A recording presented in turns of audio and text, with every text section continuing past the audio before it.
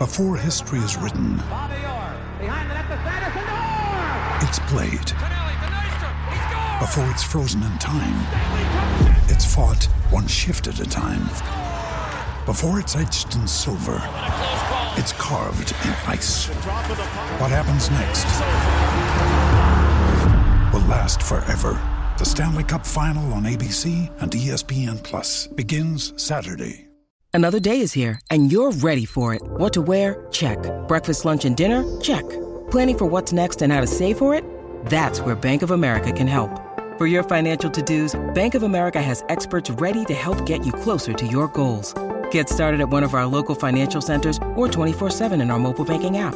Find a location near you at bankofamerica.com/talktous. What would you like the power to do?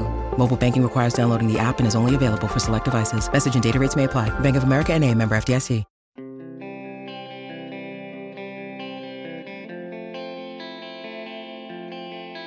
Maybe it's because Brian Rust is scoring like all the goals lately, or maybe it's because it's finally dawning on us that Brian Rust is going to be an unrestricted free agent this summer.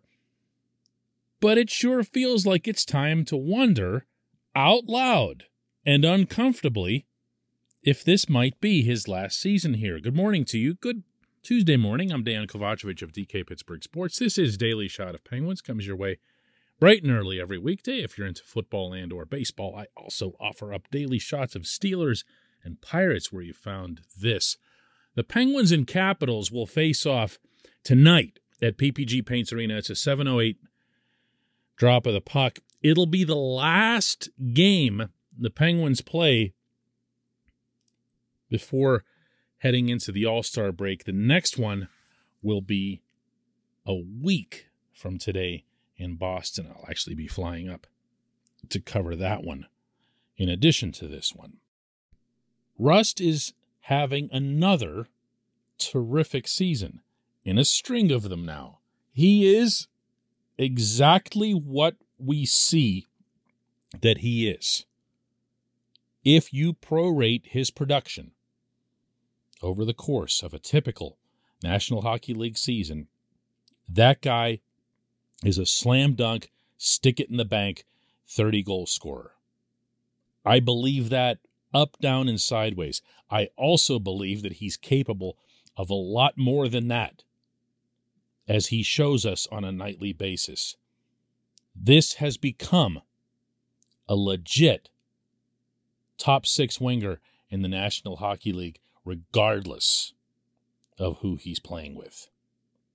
Because he's shown that too, spending significant time next to Sidney Crosby, but also next to Evgeny Malkin and next to, human centers as well. He's always been productive. And he's a champion, and he's everything else. And you don't want to lose a player like that. So in light of what really got this conversation started, and that, of course, was the signing of Jeff Carter to a 2-year deal where he gets a little more than $3 million per year, you can sort of start knocking down the dominoes in your head to see where it leaves Rust. Now, for anyone who doesn't know, Rust is currently in the final year of a contract that pays $3.5 million per year. It's not a bad deal that he signed, but it's an outstanding deal from the Pittsburgh perspective, one of a handful that Jim Rutherford signed with players like Rust. He did it more notably with Jake Gensel, that more than makes up, by the way, for all the complaining that happened about Jack Johnson and other guys. Jim's savings on Rust and Gensel and a few others dwarf any figure that he threw away on players who didn't pan out. But yeah, Rust's underpaid. And he's going to be 30 years old, so he's still in his prime. And this should be the contract of his life. This is the big one. You've made your way up, you've had your breakout, you've established yourself, and you're going to test the open market, theoretically, for the first time. This should be the big one. Now, what's that mean in exact dollars? Well, if you're Rust's agent, you're going to be looking at Mitch Marner in Toronto, who's just sickeningly overpaid by the Maple Leafs at $11 million a year, but he's only 24 years old. So he could, I guess, in the minds of whichever dope in the Toronto organization signed this deal from the team perspective, blossom into something more than what he is. They're still waiting on that. You could look at Gensel's deal and see that he's getting $6 million this season and for each of the next two. But again, that's a good price for the team, for a player who's in his 20s, who's scoring with the consistency and the frequency that Jake does. So where's Rust in that? I could look at his terms and say he's probably in the $5 million range, especially if you give him significant term, if you stretch it out a little bit, throw in security. That's something that tends to work with players, especially when they like where they are. And I'm pretty sure he does. So $5 million, more, $6 million, something in the Jake range. Whatever the case, if it's something like that, I'm here to tell you and to assure you this team can, that's with an N at the end, afford it. This portion of Daily Shot of Penguins is brought to you by the good people at the Greater Pittsburgh Community Food Bank, where they're committed to providing food for all of our neighbors in need across Western Pennsylvania. They, in turn, need your help. Find out how $1 can be turned into 5 full meals for those in need. Visit pittsburghfoodbank.org.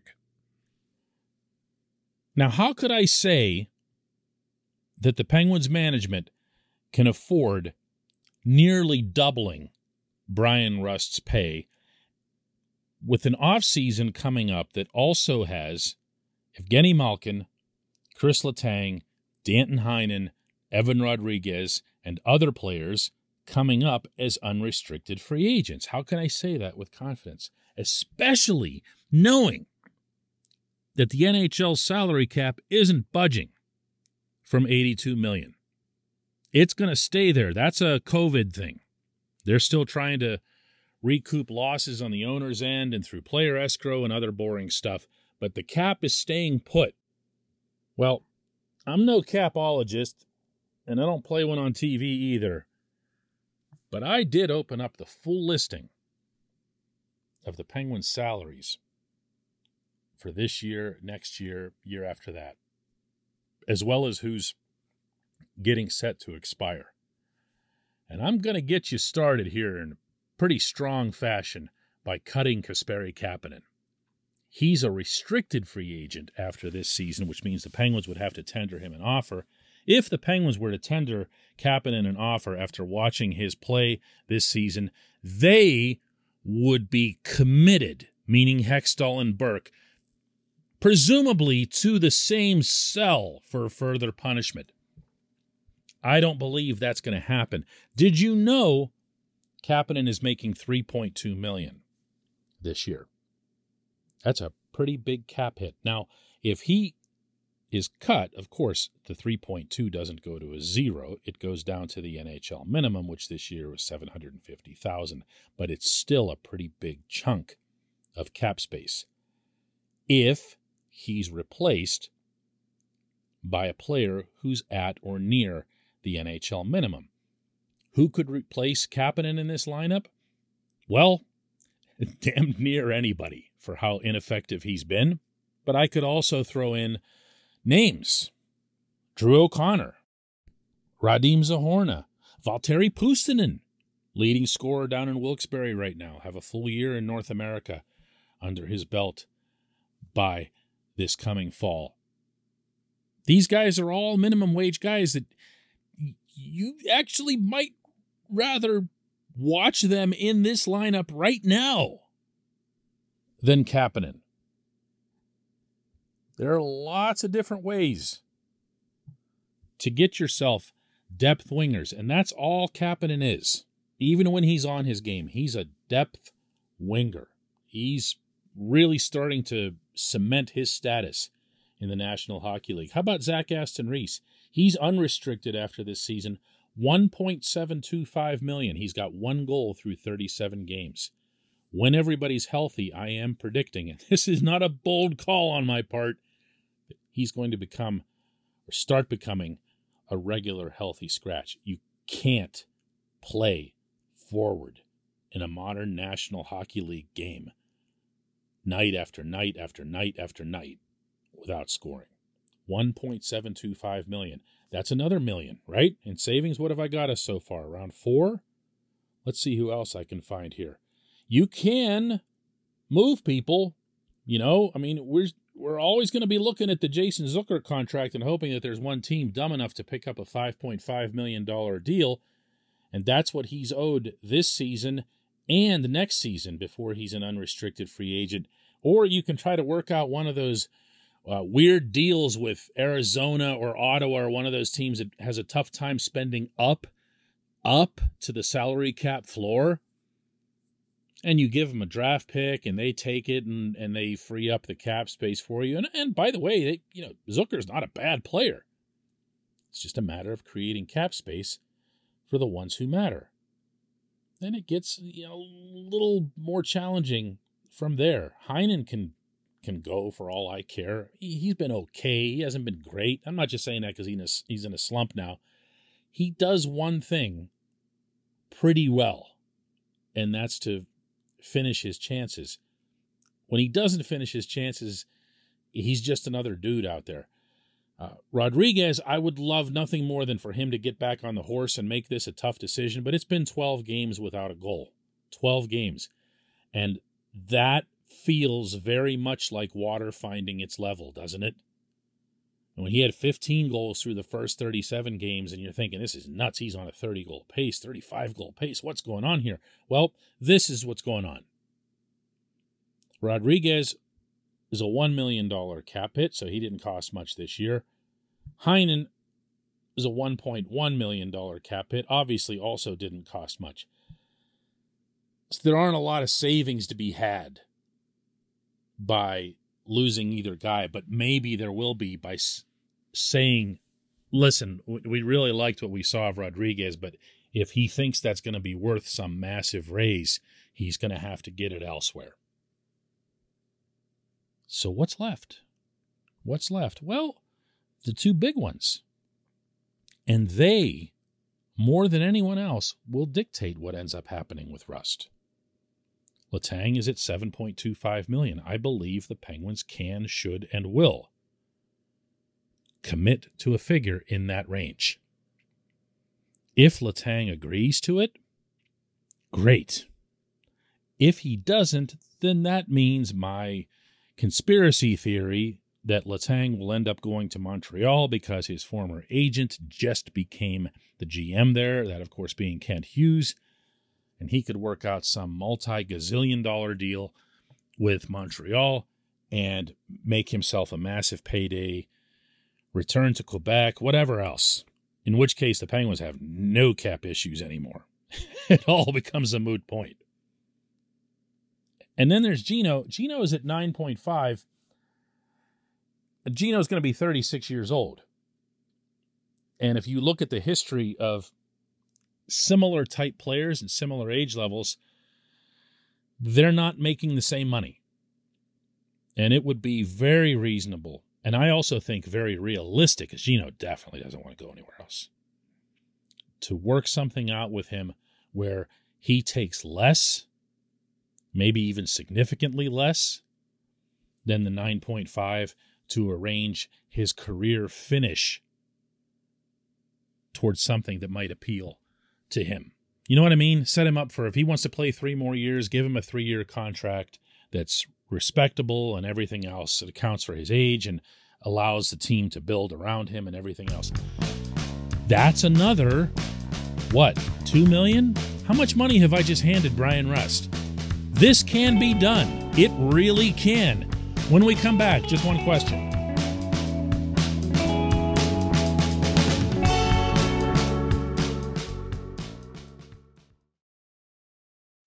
When you need mealtime inspiration, it's worth shopping Kroger, where you'll find over 30,000 mouth-watering choices that excite your inner foodie. And no matter what tasty choice you make, you'll enjoy our everyday low prices, plus extra ways to save, like digital coupons worth over $600 each week. You can also save up to $1 off per gallon at the pump with fuel points. More savings and more inspiring flavors make shopping Kroger worth it every time. Kroger, fresh for everyone. Fuel restrictions apply.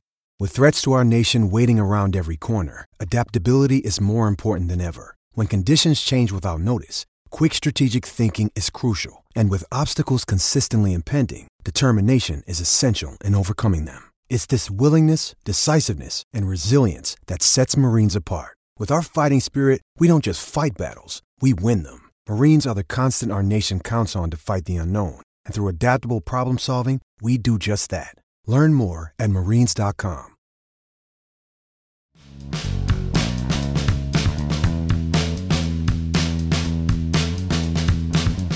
Welcome back. It's time for Just One Question. That's brought to you always on this program by Fubo TV. The monthly cost of cable is over $200. Fubo TV is $65 a month to watch all the same channels, including AT&T Sportsnet Pittsburgh. And right now, Fubo TV is offering our listeners of this show a 7-day free trial and 15% off your first month. Just go to FuboTV.com/DK. FuboTV.com/DK. And today's J1Q comes from George, who boldly predicts, here's your question of the day for the Tuesday podcast. Good for you, George. Always be assertive. Hold that clipboard out like you mean it when you walk into the room. George asks, will the Penguins look into some toughness/size/sandpaper for the playoffs? The Tampa Bay Lightning had Pat Maroon, Blake Coleman, Barclay Goodrow, Yanni Gourde, Zach Bogosian. They actually have more than that, too. You're leaving out Ryan McDonough, who's a pretty gritty guy as well. They are what they are. And the Blues before them were what they were, including with Maroon, of course. And there's a feeling in the National Hockey League, and it's one that happens to be shared by the current director of hockey operations in Pittsburgh, Brian Burke, that the pendulum is swinging a little bit back towards size.